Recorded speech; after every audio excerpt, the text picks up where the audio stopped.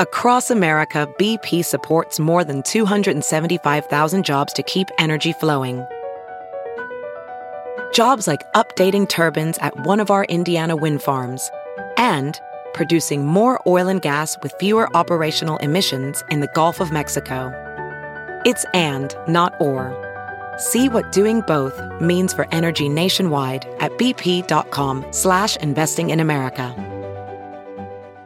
Good morning, everyone. It's Friday. I'm John Pertzborn at Fox 2 with your St. Louis news, driven by Bomarito Automotive Group. A follow-up on an ambitious redevelopment project south of the Gateway Arch along the St. Louis riverfront.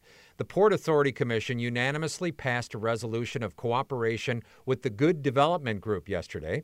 The proposed $1.2 billion development is designed to enhance Choteau's Landing. Lowe's is helping Metro East flood victims by passing out more than 250 free buckets filled with supplies. East St. Louisans will find the supplies in front of City Hall today while supplies last. Lowe's also plans to donate $10,000 of additional products to East St. Louis, which will be distributed to the community as needed. Schnucks is also getting involved in this. All 112 stores are hosting a Shop Out Hunger food drive. It supports food pantries, homeless shelters, and transition houses. Stores are asking you for non-perishable items like canned goods, cereal, pasta, and peanut butter.